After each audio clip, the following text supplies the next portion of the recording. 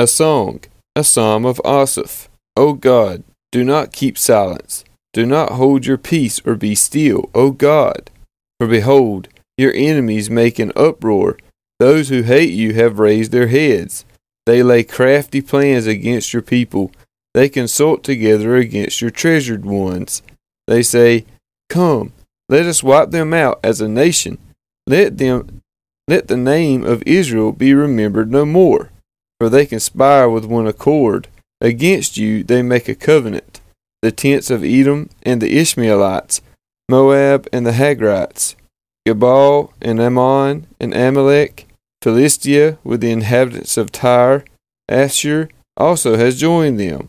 They are the strong arm of the children of Lot, Selah. Do to them as you did to Midian, as to Sisera and Jabin at the river Kishon, who were destroyed at Endor, who became dung for the ground.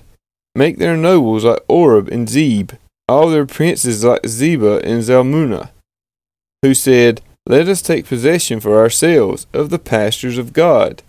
O my God, make them like whirling dust, like chaff before the wind, as fire consumes the forest, as the flame sets the mountains ablaze.